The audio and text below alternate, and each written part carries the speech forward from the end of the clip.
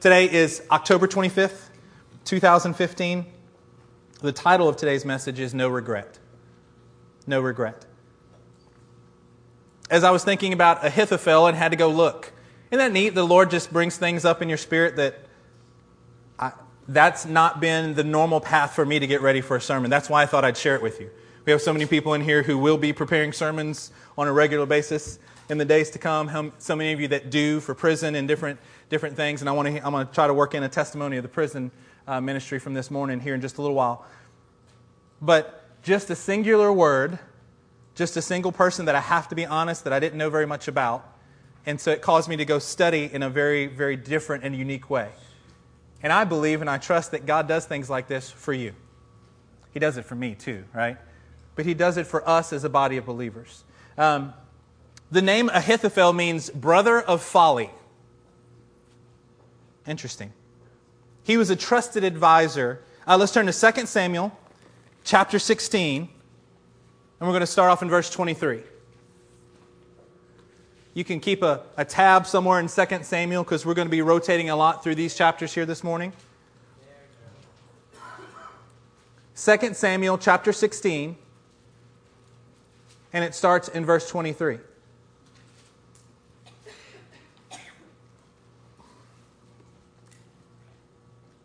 says this, "Now in those days the advice Ahithophel gave was like that of one who inquires of God.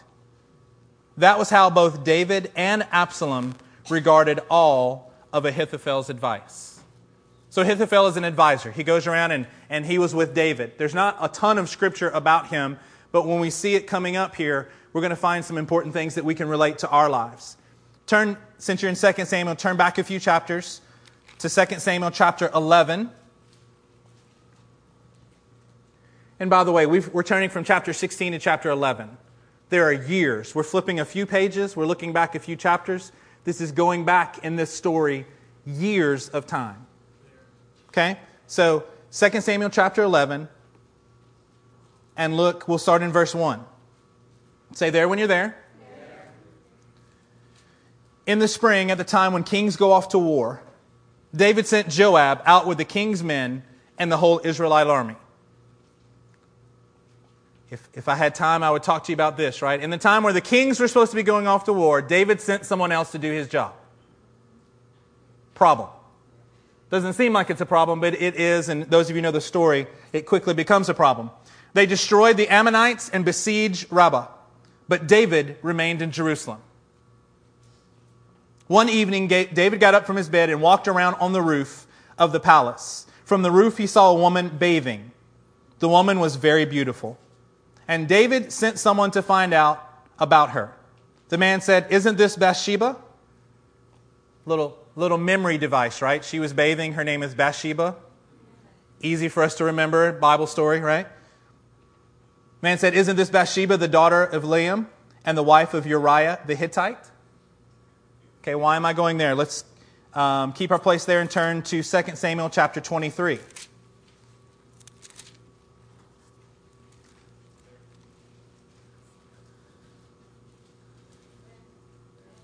Okay, we just read Bathsheba's. We know about Uriah, her husband, and her father, Eliam. This is listing of David's 30 mighty men, of his fighting warriors, of the special forces that surrounded David. Verse 34 says, Eliphalet, son of Ashbiah, the Maccabeite, Eliam, son of Ahithophel, the Gilonite. And by the way, down in verse 39, you see that Uriah was one of the 30. Okay, so why am I telling you this? So we see here that Bathsheba's husband was Uriah, one of the special forces, one of the Navy SEALs, one of the Green Beret. Okay, one of the elite fighters was Bathsheba's husband. Her father was also listed as one of the mighty fighting men, was also a Green Beret, Navy SEAL, whichever your preference of the ultimate warrior would be.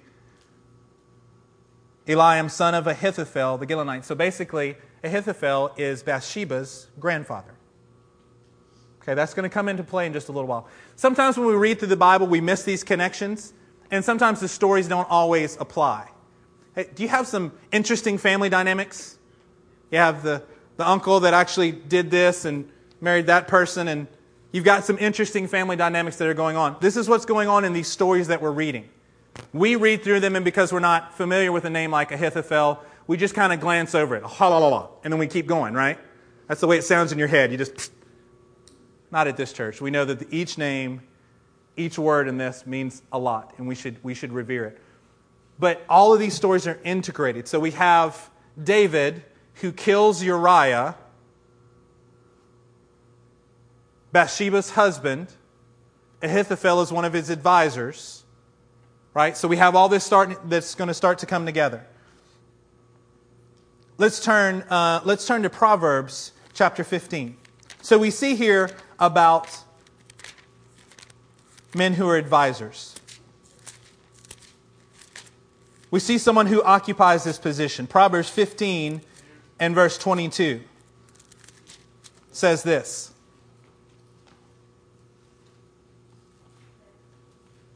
Plans fail for lack of counsel,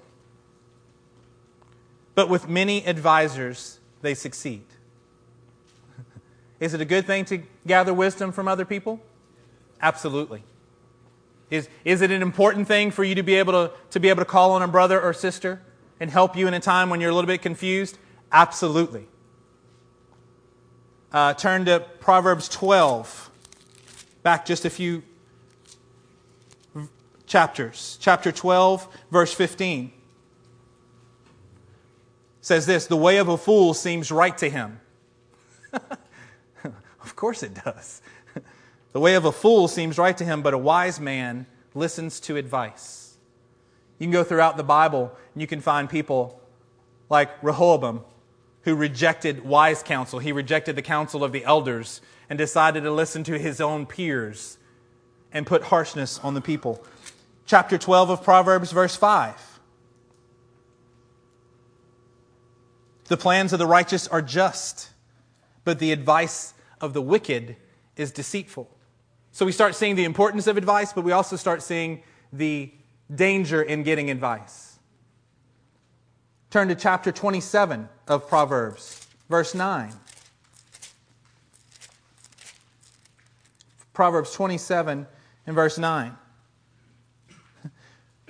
Perfume and incense bring joy to the heart, and the pleasantness of one's friend springs from his earnest counsel. You find that true? You have someone that you can kind of go to? You have someone, a trusted advisor, and they always seem to have, what does the Bible say elsewhere in Proverbs? That a word aptly spoken is like apples of gold in settings of silver. When somebody just always has the right thing to say. Have you ever been the person that didn't have the right thing to say in the right moment? Have you been the one that you would like leave and be like, oh, I should have said that. I missed it. Right?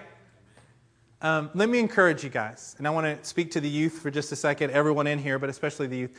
When I was younger, I used to read through Proverbs in a non-ending cycle. That was just part of my reading. I read through at least a chapter a day of Proverbs, and I would go to a chapter a day in James as well. I remember being 15, and I just had a little spiral, red covered, I don't know why I remembered it, spiral notebook, and I would just write my thoughts on James. And then I would read James again. You know why? Because I actually wanted to be a person who had some wisdom. You know why? Because my fear was always that I would have, my fear, the insecurity that was speaking into my heart was that I wasn't valuable, that I was too stupid to do things, that I wouldn't have the right thing to say in the right moment. That made me afraid. It made me nervous. It caused me to not speak when I should speak. As a ninth grader in high school, and as a middle schooler up through around ninth grade or so, I was the kid who could be in a classroom with other kids, and if I wasn't there, no one would notice.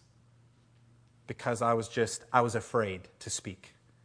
I would rather keep my mouth shut and have people think I might be okay or whatever they wanted to think than to open my mouth with the fear that I would say something wrong. It's kind of funny. What do I do for a living now? I talk. I communicate nonstop all the time. You're like, yes, we've talked to you before. We know, right? Isn't that interesting how the very thing that the enemy was trying to pervert even at young ages, trying to keep me to be silent, and the very thing that I'm supposed to be doing is to open my mouth and speak and pray that God's words are the things that fill me? Perhaps some of your insecurities are from the fact that the enemy has been battling against you for a long time, and you now think that those things are normal. You now think that that's just the way that you are. That's just the way that I'm wired. Perhaps it's the enemy been speaking and whispering in your ear so long that you believe his words instead of God's words in your life. Perhaps you've been listening to the wrong advice. Perhaps your counselor has been your own insecurities instead of the foundation and the truth. The pillar of truth, which is the Word of God, which is the church. Perhaps instead of listening to me, it's easy enough to dismiss what I have to say because you really just don't understand, Wade.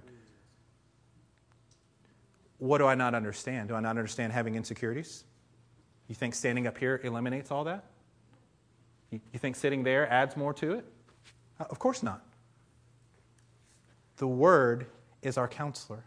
The Spirit of God is the one that should be advising us. And when we don't have something right, we have to let some certain things go. We have to understand that God needs to create some havoc in our lives. And I'm going to rephrase what Nick said earlier, a word that came. Perhaps the best thing for us is to have our house flooded. Not in a material way, but let God so rush in that what's the problem? What's the fear about a flood? It's overwhelming. You can't stop it. There's nothing you can do. The force gets so great, it doesn't matter what's in front of it. It just washes over it. It gobbles it up. It levels it out. It moves around it. It doesn't matter. Perhaps we should all be seeking the presence of God in our life that's a little bit more reckless, that's a little bit more out of control, meaning our control. Perhaps we're actually afraid if we really fully relinquish what God has for us, that He might just make us do something that would cause us to be uncomfortable. Well, God forbid that the Lord of all creation make you uncomfortable, right? Perhaps the advice that we've been going for is that we're trying to get to cruise control in our walk with the Lord. Perhaps the advice that we're hearing in our own spirit is that, man, when I really got this thing, it's going to smooth out. When I really get it right, it's going to be smooth and it's going to be easy. Let me encourage you not to be listening to the wrong advice in your life. If God is with you, I'm not sure that it matters whether it's smooth or not. I'm not looking for smoothness anymore. I'm looking for His flood to just take me over. I'm looking for His Spirit to just wash over me and take all of where I lack, and it doesn't matter. Does it matter what you lack when you're in a flood? If you are literally in a river getting swept away, does it matter what you own anymore in that moment? Does it matter what you can do or can't do? It doesn't matter because it's so overwhelming. It's not about your strength anyway. You have a eyedropper and you're putting it in an ocean. Like, it doesn't matter. It's not enough for you to do anything about. Let me encourage you that the advice that the Lord gives. Let's turn to Proverbs chapter 1.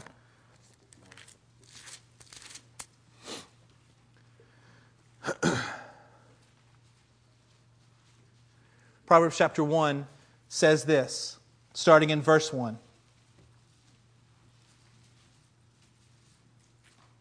Okay, I need your help today, so make sure you're telling me there when you're there. I don't want to go quick enough that I lose you in that. The Proverbs of Solomon, son of David, king of Israel, for attaining wisdom and discipline. It's amazing how much wisdom and discipline go together in the Bible.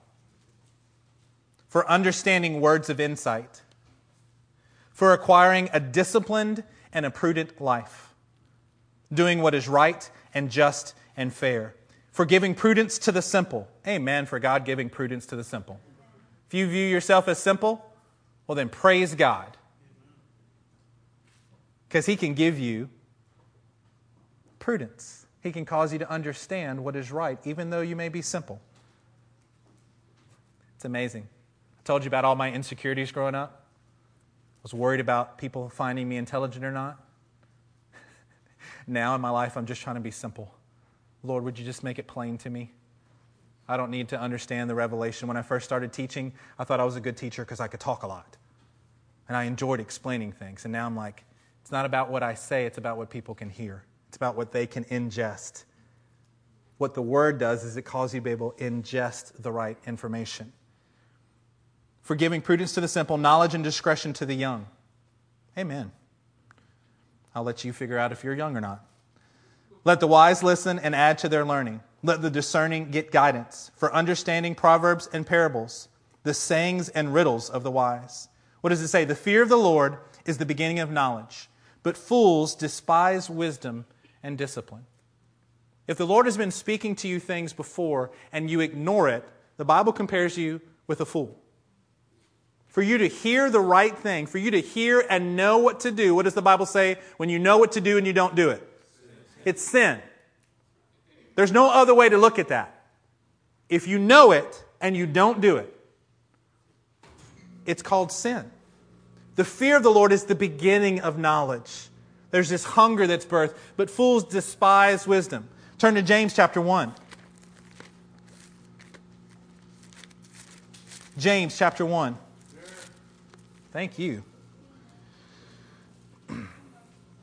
For our visitors, when we get to a passage of Scripture, it is our custom to say there. Not only are you letting me know that physically in your Bible you turn there, but you're letting me know that your heart is also there. We're proclaiming we want to be there physically, and Lord, we're ready for you to speak to our heart. So that's what you hear for our visitors who are here today. James chapter 1. Amen. Let's start in verse 1. James, a servant of God and of the Lord Jesus Christ, to the 12 tribes scattered among the nations. Greetings. Consider it pure joy, my brothers, when you face trials of many kinds. Because you know. Everybody say you know. You know. If you're in this church, you know. When you face trials of many kinds, you should take joy. Whether we do it or not is one thing. Whether we can accomplish that is another discussion. But we know that we should take pure joy. Why? Because you know that the testing of your faith develops perseverance. Amen. Perseverance must finish its work so that you may be mature and complete, not lacking anything. If any of you lacks wisdom, he should ask God. That was our prayer this morning. Matt and I were we're just enjoying the Word together this morning. Lord, we lack wisdom. We want to lead your people well today. Lord, I lack wisdom. Would you give it generously without finding fault? I have to be honest. There are some times as a father that I fail miserably. When my kids ask for help, sometimes I give help begrudgingly. Fine. The Bible says that the Lord gives wisdom to anyone who lacks. When they ask, He gives generously to all. Without finding fault, it will be given to him. But when he asks, he must believe and not doubt. It's almost like without faith, it's impossible to please God or something. But when he asks, he must believe and not doubt, because he who doubts is like a wave of the sea, blown and tossed by the wind. That man should not think he will receive anything from the Lord. He is a double-minded man, unstable in all he does. I hope that we don't resemble the man that's being tossed to and fro. The Lord is telling me this. No, the Lord is telling me this. I'm not sure what I'm supposed to do. I think I'm supposed to do this. Just back and forth, constantly getting rocked in that way. Let's turn back to 1 Kings. Let's go to 1 Kings for a moment.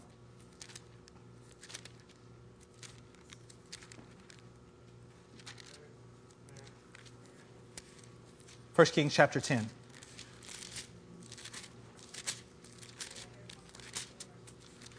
We're going to get back to Ahithophel in just a moment here.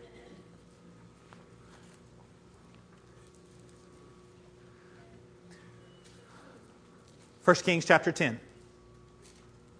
So I was thinking about this today. When I was in high school, my high school job was to be a tutor.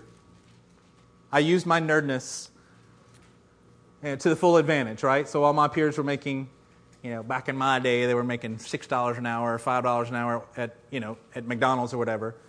I was making about $10 an hour being a tutor. Nerds in the house, right? Again, I still had insecurities in this area, and yet the Lord was causing me and forcing me to step out and do things that made me address my fear and overcome it, right? So I was a tutor, and what I tutored a lot in math and science when I was in high school. And so what I would do is I would have, and most of the time they were either my age or just slightly younger. So as a junior and senior in high school, I was doing this, And so I'd maybe have someone else who was a peer, and I'd start tutoring them. What I figured out was this. Most people did okay with the math as long as I could kind of tell them the right set of rules to be using. Okay, as long as I could put them in the right box, then they could operate in the box pretty well. The problem was they couldn't look at a problem. If it was in the same chapter and they knew that they were doing the same thing, they did really, really well. If I took that one chapter away and just said, this is a test, there might be 4 or 5 things that they were studying, they couldn't figure out which set of rules to use. Does that make sense? I'm trying to make it non-math, in case you're like my wife and could care less about math. Right? Numbers. Yeah, she just smiles and nods and her gifting is in many other areas and not the understanding numbers, right? So I would do that, and what I was trying to do was get them in a tutoring session to be able to see something, to be able to identify it right and think correctly about it, and then they could do the right thing. What they could not do was the middle step. They could see the problem, and they would just start throwing math things at it. I take away here. It's not a subtraction problem. I'm going to multiply this. There's no multiplication. It's an equation. Let's do this. Oh. That was me, not them. Right? What I worked really hard was to give them a framework to understand. When you see this, it means this, therefore you do this. You see this, I need you to think this so that you can do this. Isn't that basically what the Word is trying to instruct us to do?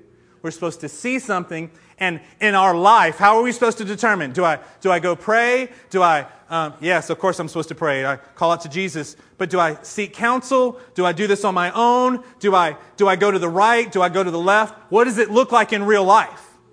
I understand if you tell me that this is a faith thing. God is challenging my faith. Okay, well then I understand maybe, and I can look at the Word and it can show me what to do. What we're trying to do as a church is to say this. Whatever situation you're in, the Word of God and the Spirit of God will give you the right framework so that you can do what you're supposed to do. If you look at something and run around like a crazy person, pulling out your hair, you might not end up where you're supposed to be. If you're like me, there's been plenty of times when then that's been the course of my life. I've got something going on, I freak out. I don't know what to do. I'm out of money. I don't know. And I panic and I think and I wear myself out thinking through things, right? Have you ever worn yourself out? Have you ever gotten tired just thinking about what you're supposed to do? Like, oh my God, I've been laying here all day and I'm so tired. Is it just me? Why? You exhaust yourself. Why? Because you have no direction. You're trying to come up and you're trying to counsel yourself. Self? I should... Wait. We see something, we should run immediately to the Word of God, empowered by the Spirit of God, and let Him direct us what to do. Yes. When He makes wise the simple, you know what we start doing? I see something. Lord, what do you want me to do? There's a lot of things I can do. When we moved here from Austin, I felt the Lord very clearly say for me not to go get a job. Since I've been an adult, since I've been tutoring back in high school, I've always had a job. When we moved here, He said, don't worry about that. Oh. Yes, sir. It sounds like that added a lot of pressure to my life. It actually took away all pressure. When people offered me jobs, I said, no thanks. Wait, what? Yep, turned them down. You know why? Because God made it clear to this very simple-minded person.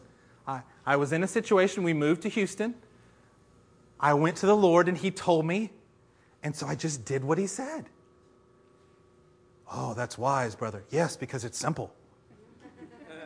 He said, I trusted Him enough that I did not let any fears that I had stop me from doing it immediately what He said. That was the counsel that the Word of God and the Spirit of God gave me. I've recently started, you can't tell, it's okay, you don't have to. I've recently started working out again. I go to Judah and Sasha's apartment community because I usually walk when it's not raining. I'll walk over there and I work out. And they have this machine. And all of you actual real workout people will be able to say the name of this thing. It's a squat machine or a bench press that has rails on the side. So the bar just rides up and down on a rail. So you can get under it, you can do it, and it's really pretty safe because you just go blook. It's got little hooks on it that keeps it from falling on your chest. Amen. Amen. Hallelujah. All right? It's actually kind of a neat machine because it pushes all of your energy when you're underneath it. I was doing a bench press yesterday, messing around with the kids. And you get underneath it, and every bit of energy that I'm going to push on this thing is actually going to make the weight go up. Now, in real life, you have to worry if it was a bench press. I was messing around with the kids, so I put on too much weight, like way more weight than I could actually do on a real bench press. I was like, I could do it on this, though. You know why? Because every bit of my energy is pushing it in the right direction. Every bit of my energy pushes it in the right direction. Perhaps God has you here in this church to put you on rails for a little while. Perhaps the rails are needed to help you to build up some strength without harming yourself. The amount of weight that I did yesterday, I would never, ever, ever try unless I had some people around me who could help get it off my chest should I fail. But the fact is I knew that this is okay. I set the little braces. Even if I dropped it, I put it where it stopped right about here. I'd just go, well, that was a failure. Oh, well. Whew. God has you here. I said it as a perhaps just to get you to think, but the truth is this is honestly what I think. There's no perhaps about it. God placed you here to put you on rails. To get you to be, isn't that a good feeling? That every bit of your energy can cause you to go in the right direction? If the pastors or the elders or the situation or the leaders or what's going on and they ask you to do something and it may feel hard, but all we're trying to do, brother, you're limiting me. You don't understand my greatness. Perhaps it is as you said. I'd prefer you not to have to put that weight on your chest and get crushed.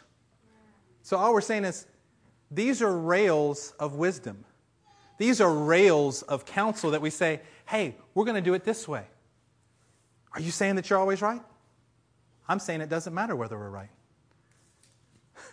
We're going to try to be right.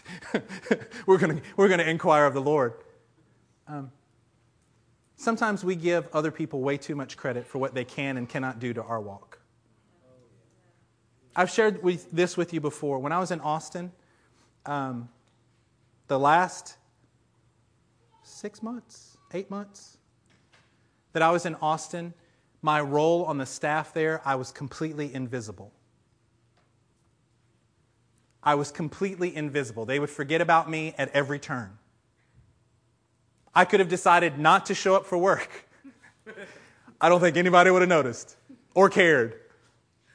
They would forget to assign me things for a men's ministry thing. I'm male and one of like 5 pastors on staff that are male. There's not many of us. It's not like there's so many people you forget, and I get forgotten about. And it was the best thing in the world for me. It was the best thing for me. You know what? Because God allowed it to test my heart. I felt like He just spoke to my heart. Are you going to serve me even if you stay invisible for the rest of your life?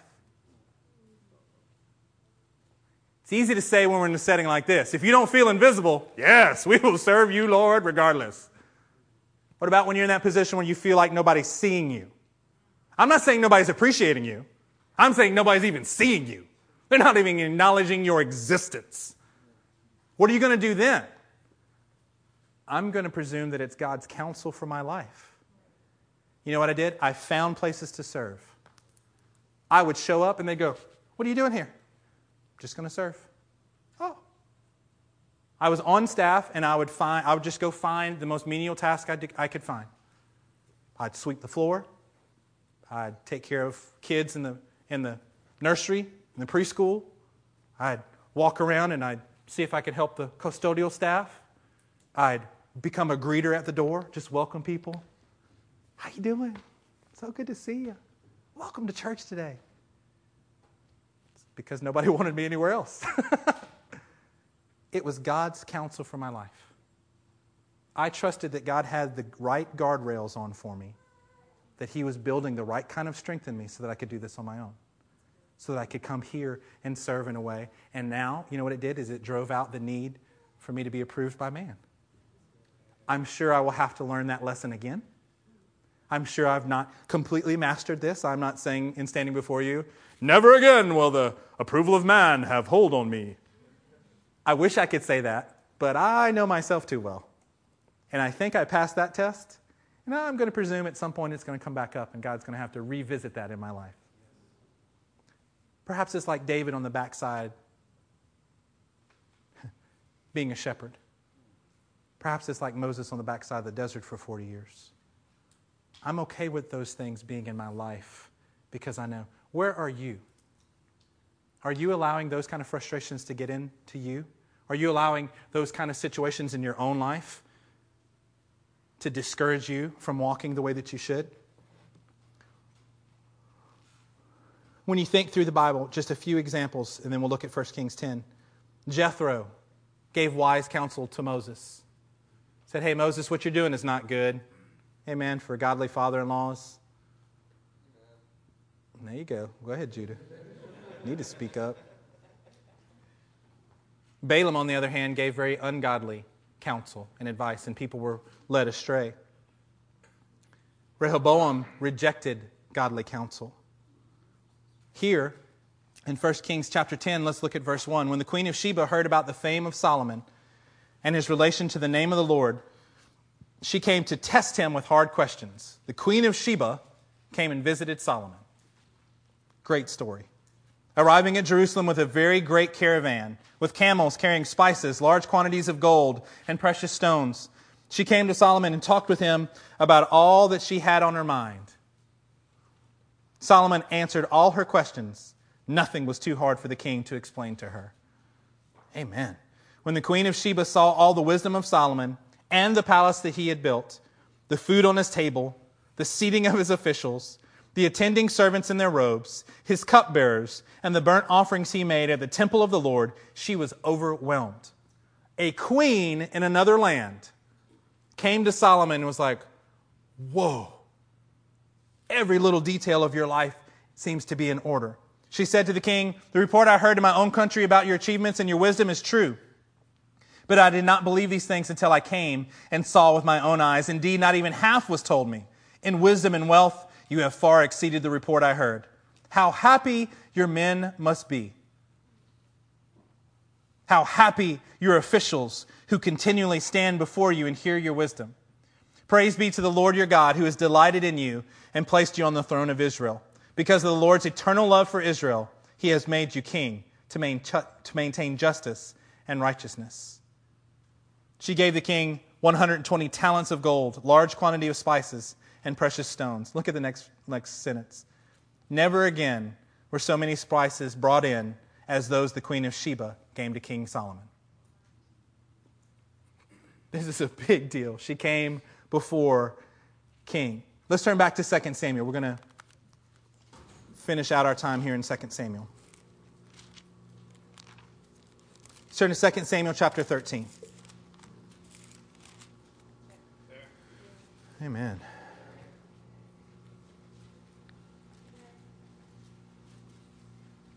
We're going to see in 4 successive chapters how there are 4 different types of counsel that we can get. In chapter 13, let's read from starting in verse 1. 2 Samuel 13, verse 1. In the course of time, Amnon, son of David, fell in love with Tamar, the beautiful sister of Absalom, son of David. Amnon became frustrated to the point of illness on account of his sister Tamar, for she was a virgin and it seemed impossible for him to do anything to her. This is a very unique story. It's a very interesting story. Now, Amnon had a friend named Jonadab, son of Shemaiah, David's brother. So he's David's nephew. Jonadab was a very shrewd man. He asked Amnon, "Why do you, the king's son, look so haggard morning after morning? Won't you tell me?"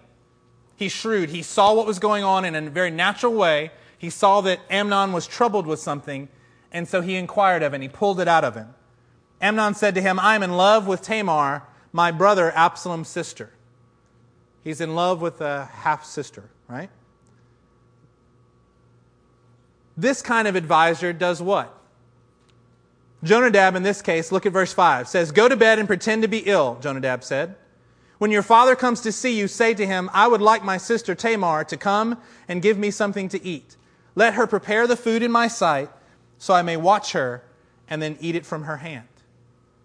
So Amnon lay down and pretended to be ill. When the king came to see him, Amnon said to him, I would like my sister Tamar to come and make some special bread in my sight, so I may eat from her hand. David sent word to Tamar at the palace, Go to the house of your brother Amnon and prepare some food for him.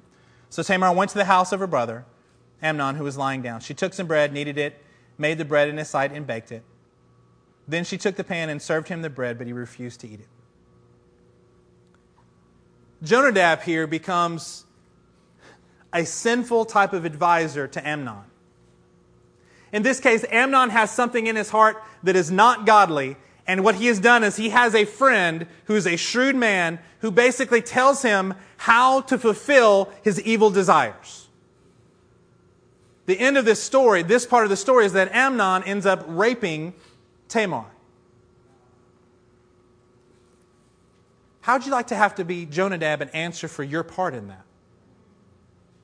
Now, that is an extreme case, right? So let's make it more practical in our position. Let's take the word and make it and allow it to counsel us. How many times have we seen people, one person, they have an evil desire and someone counsels them into how to actually effectively do that? They find the bad company that corrupts good morals.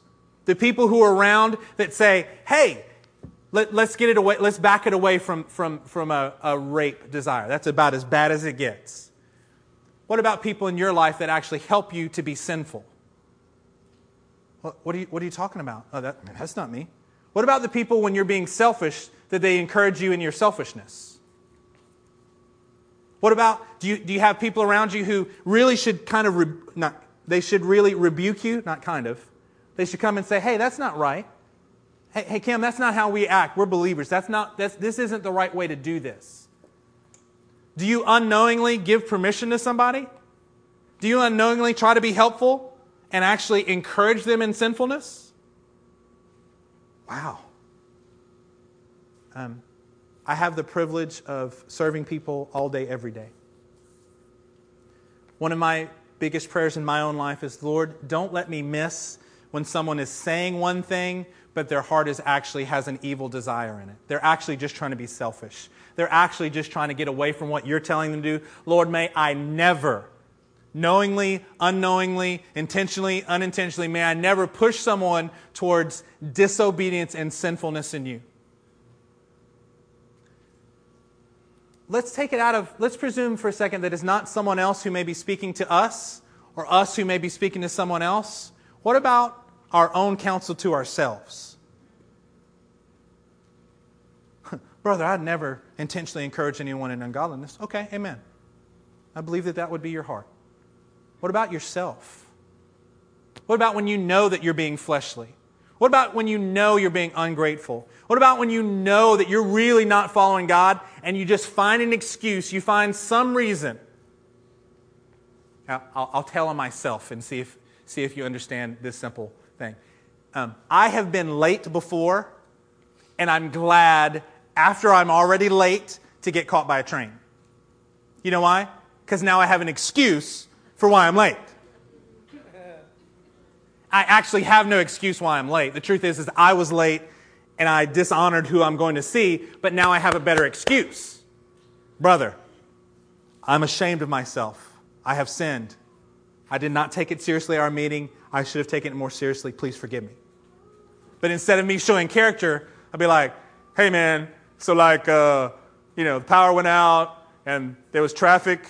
It's Houston. Of course there's traffic. I'm going to throw the traffic excuse out there. Ba-bam. No, the truth is I left late, and it's my bad. That happened to me on yesterday. Not the excuse part. The being late. My phone, it uploaded a new operating system, and the alarm that I was counting on to get me up to be where I needed to be did not engage in any way. I was 40 minutes away from my destination. I was supposed to be there at 9.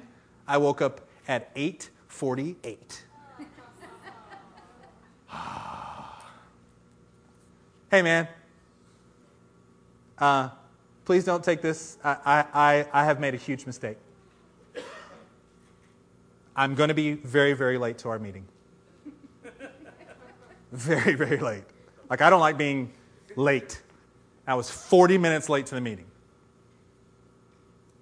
Hey, man, I messed up. I'm not going to be there at the time that I said. Please forgive me. I'm coming as quickly and as safely as I can. Hey, no problem. What I could have done was blame it on my phone. Brother, I messed up. This is my responsibility. And I am now imposing on you to find grace. How many times do we counsel ourselves to allow ungodliness to exist? That's a simple example, right? Hopefully you're unlike me, and that is, you don't even know what I'm talking about. I figure most of us know at least that, right? I figure if you're always looking for a way to excuse your sin instead of just acknowledge your sin, perhaps you're counseling like Jonadab. If you get in the habit of making excuses for yourself because you just can't stand in front of another human being and say, I messed up. Joy, I'm so sorry. I messed up. I know you asked me that. I'm just, right, there's actually nothing there. Joy, I'm so sorry. I failed. Please forgive me. If we get in the habit of doing that with each other, won't that be easier between what we do with God?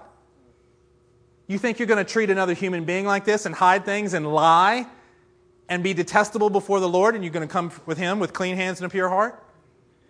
That's not how it works. Perhaps we have counselors like Jonadab in our life. Turn to chapter 14. I hope this is making sense to you. Chapter 14, let's start in verse 19. So this, we turn one chapter, and this is a few years later, okay? Everybody with me? So this is years down the road. Amnon slept with Tamar. A few years pass by. Absalom kills Amnon, half-brother. Kills him for what he did to his sister. Kills him. It's actually Jonadab that tells King David. King David gets a word that all of his sons had been killed. Jonadab actually says, oh no, king, it's just Amnon. Absalom leaves. A few years go by. Joab is trying to get Absalom to come back because he knows that David actually has a desire in his heart to see his son. Okay? So Joab gets a woman to dress up and make believe that she's been mourning the loss of a child. He does this whole false story so that she will get the king to say a certain verdict and then say, haha, this is what you should do, king. Okay, you could read in chapter 14. For time's sake, we're going to go to verse 19. King David figures it out. He finds through it. He works his way through it. Verse 19, the king said, isn't this the hand of Joab with you in all this? The woman answered, as surely as you live, my lord the king, no one can turn to the right or the left from anything my lord the king says.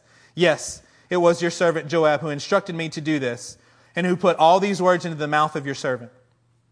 Your servant Joab did this to change the present situation. Joab used deceitful means to change the present situation. If you think that God can be happy with you to change your present situation, but do it in a way that is worldly in nature, if you think that you can do an ungodly thing to get to godly answers, you've got the wrong type of counsel going on in your heart. You've got the wrong type of advice. Hey, well, this happened, and you need to go tell your husband that this took place. Well, I mean, wouldn't that cause problems? Won't that cause issues? You need to go talk to your husband. You need to go talk to your wife. Why? Because we're not going to tell you an ungodly way to handle and to be godly on the end of it. How can I encourage you to be godly by telling you to do something ungodly, even if it's hard. Joab looks at the present situation and figures out a way in his own mind to get to the answer that he thinks is right. Do we do that? Better question. In what ways do we do that in our lives?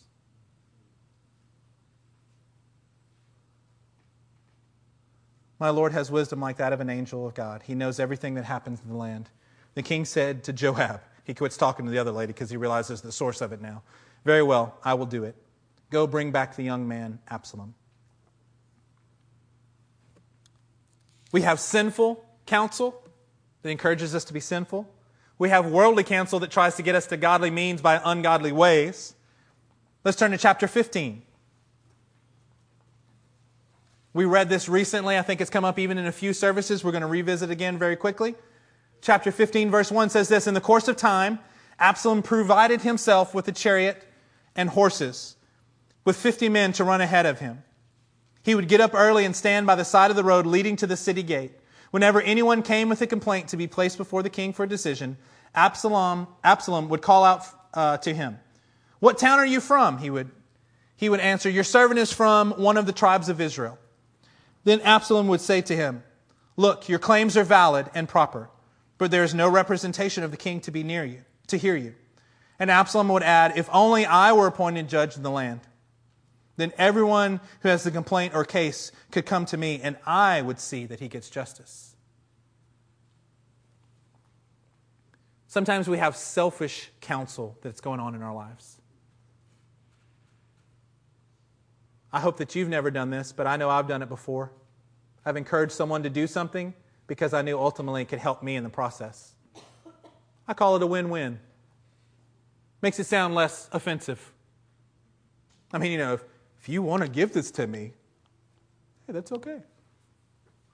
If you want to go ahead and do that, knowing that it can somehow bless me, we've got to be careful of counsel that causes us to gain the benefit. We've got to be careful of giving ourselves counsel that is really only selfishly motivated. I want to do this. Why? Because I'm looked at differently. I remember doing this so much when I was younger. I don't know why I'm sharing all these things that are just real in my life, right? I remember when I was younger and immature, how much I wanted to tell people how much I knew. Remember that fear that I had from young? Part of the way that I dealt with that insecurity was I wanted to show you that I wasn't dumb. I wanted to tell you who I knew. I wanted to tell you what I could do. Look what I could do. Right? Little kids will often do that. Why? Because they're trying to get your affection. Aren't they? It's cute in a 3-year-old. Look what I could do. Hey, it's cute in a 4-year-old. Maybe. At what point does it stop becoming cute and just become a little sad? When they're 13 and 14, still doing it the same way, you're like, When they're 23 and 24 and still going, look what I can do. Maybe not quite a high pitch of a voice, but that's really what we're trying to do. Look, do you see? I'm not a total screw-up. None of us thought you were. We thought you were a child of God who's working towards holiness. Why would you need to tell me what you just did? Why do you need to tell me that you went and prophesied to somebody? If you're genuinely excited about it, amen. We can rejoice.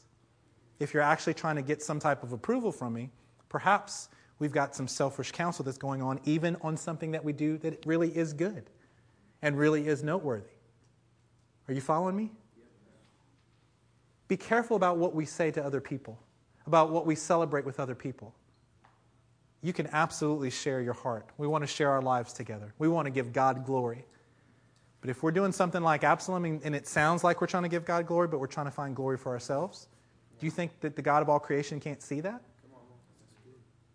Do you think He's going to bless you and cause you to grow in the way that you want to grow if you're not doing it the way He's prescribing because you've got a selfish motive? Let's be honest with our motives. Let's be honest so that we can say, look what the Lord did. Because my background was that, because I have failed in this many times and the Lord has corrected me and is correcting me, I love people who can kind of play it close to the vest. Never quite know what's going on. Never quite know that they're just a boss. And you're like, You can do what? Wait, you did what? When? That's incredible. You got to pull it out of them, right? Because in those people, I see a counsel that is not selfish at all. It's not self-promoting in any way, and I admire that, and I go, oh, well done. Well done, right? Verse 5. Also, whenever anyone approached him to bow down before him, Absalom would reach out his hand, take hold of him, and kiss him. Flattery. Absalom behaved in this way toward all the Israelites who came to the king, asking for justice, and so he stole the hearts of the men of Israel. By the way, when you do this, it can be very effective. You can do this the wrong way, and you can completely sway the hearts of the people around you. They can love you. They can applaud you. They can want you to be their king.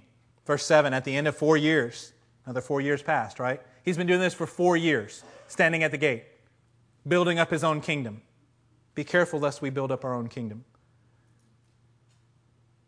And then he leaves from there, he goes to Hebron, sends a secret message and say, when you hear the trumpets, say that Absalom is king. David has one son, Amnon, that committed rape and was killed. He has another son that is literally trying to usurp the throne. Take a look at chapter 16, and we're going to wrap it up.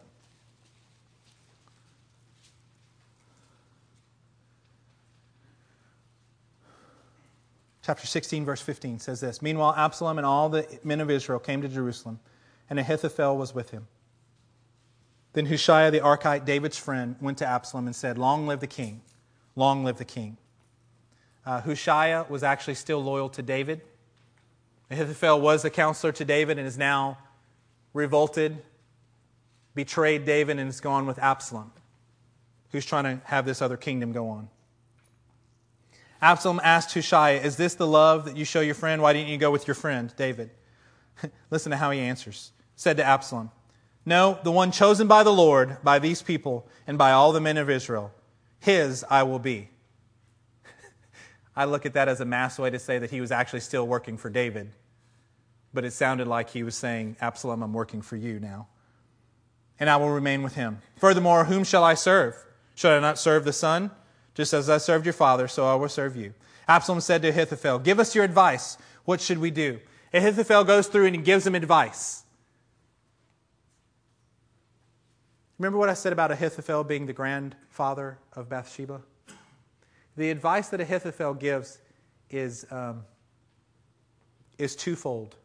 One is for Absalom to go sleep with all the concubine of King David that he left behind at the palace. And the second part is to go and attack and kill King David. And the truth is his advice, especially on the military part, was correct. It was the thing that Absalom should do, was go and attack David. But it says in chapter 17, let's start in verse 5. But Absalom said, summon also Hushai the Archite so we can hear what he has to say. When Hushai came to him, Absalom said, Ahithophel has given this advice. Should we do what he says? If not, give us your opinion. Hushai sends him on a different path because the Lord was trying to frustrate Absalom. Ahithophel was filled with bitterness because of the way David had treated Bathsheba. He had other things that had been undealt with, and he allowed that bitterness to creep into his counsel of what he was giving. Turn to Deuteronomy chapter 29. Last few verses here. Deuteronomy chapter 29 and starting in verse 16.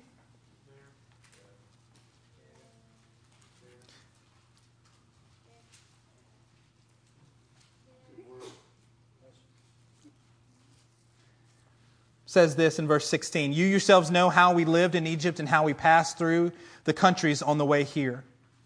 You saw among them their detestable images and idols of wood and stone, of silver and gold. Verse 18.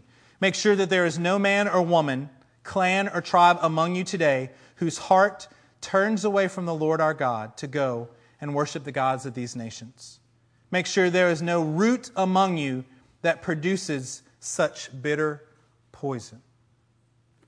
When we hold on to things that God has told us to let go of, when we're waiting to try to stop a flood of what God wants to do in our life because we're just not quite ready for Him to come and do what He needs to do, perhaps, and if we're not careful, what we'll allow is a root of bitterness to get in there.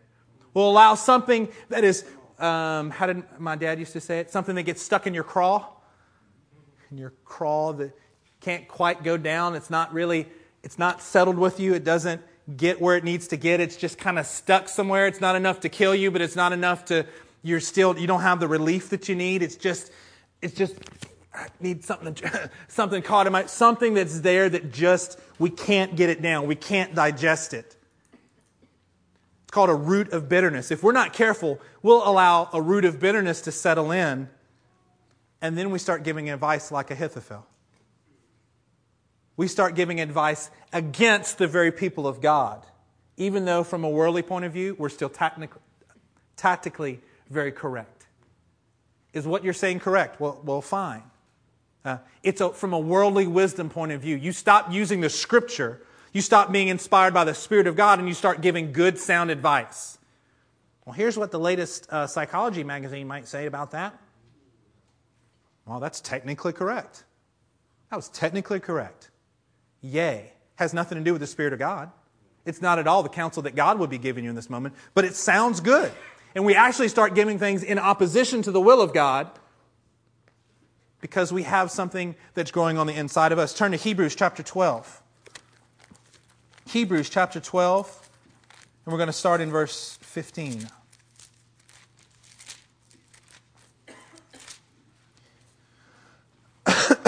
Make it 14. Hebrews 12:14 says this, make every effort to live in peace with all men and to be holy. Without holiness, no one will see the Lord. There you go. Real deep spiritual concept here, right? Without holiness, no one sees the Lord. See to it that no one misses the grace of God and that no bitter root grows up to cause trouble and defile many. When we allow a root of bitterness in us, it not only impacts us, it impacts our families, it impacts those that we are trying to give counsel to, because you don't even realize it and you think you can keep the root of bitterness over here and give good advice over here. It's not the way it works. Not the way it's going to work. You can't have areas of unholiness in your life. You can't have these roots, these things that are down inside of us and think that we're going to, no, I'm still good. Why? Because I gave some decent, the advice I gave sounded pretty good. So I'm going to just say that I'm okay. Turn to James chapter 3. James chapter 3.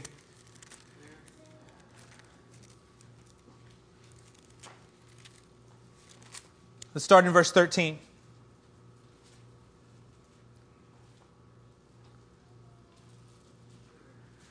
Who is wise and understanding among you? Let him show it by his good life, by deeds done in the humility that comes from wisdom. If we don't have humility in our actions, we're showing that we are not wise. We're showing that we're not mature. But if you harbor bitter envy and selfish ambition in your hearts, do not boast about it or deny the truth. I'm going to read this again. This is God's words to each of us today. Who is wise and understanding among you? Let him show it by his good life, by deeds done in the humility that comes from wisdom. But if you harbor bitter envy and selfish ambition in your hearts, do not boast about it or deny the truth. Two very natural outgrowths of this is that we will boast about. We start boasting about the very thing that is envious. We start boasting about the bitterness that's there. We start becoming very vocal with it. What's in us can't help but coming out of us. Do not boast about it or deny the truth. Such wisdom does not come down from heaven, but is earthly, unspiritual, of the devil. If you're not giving counsel to yourself or to others that comes from the Word and the Spirit joined together, then the counsel that you can give looks like this: earthly, unspiritual, of the devil. For where you have envy and selfish ambition, there you find disorder and every evil practice. If you have disorder in your life, you need to examine your heart and see if there's envy or selfish ambition there. But the wisdom that comes from heaven is first of all pure, then peace-loving, considerate, submissive, full of mercy and good fruit, impartial and sincere. It's impartial and it's sincere.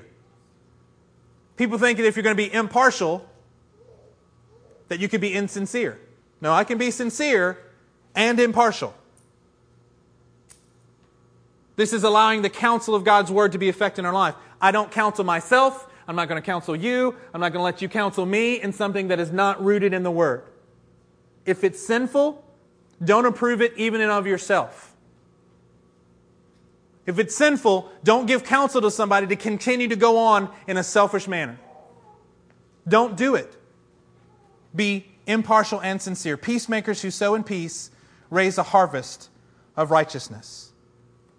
Come on up, Pastor Matt. As we close here,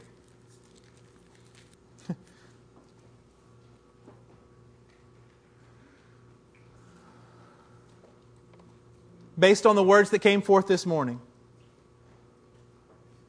that we cannot hold on to things, that we have to let go of the worries. We have to let go of the focus on the temporal things. We have to let go. We have to let God come in and restore us and wash over us. I'm going to encourage you. I'm going to beseech you to judge your hearts according to the Scripture. Perhaps you've given poor counsel. Perhaps you've received poor counsel. I think the one that I'm most worried about today is, what are you counseling yourself? What are you telling yourself? Are you allowing yourself to stay ungodly and it's okay with you? Are you allowing yourself slack? You're allowing yourself excuses to come through so that you miss what God's actually doing? Are you allowing envy and bitterness to stay in your life without expelling it immediately?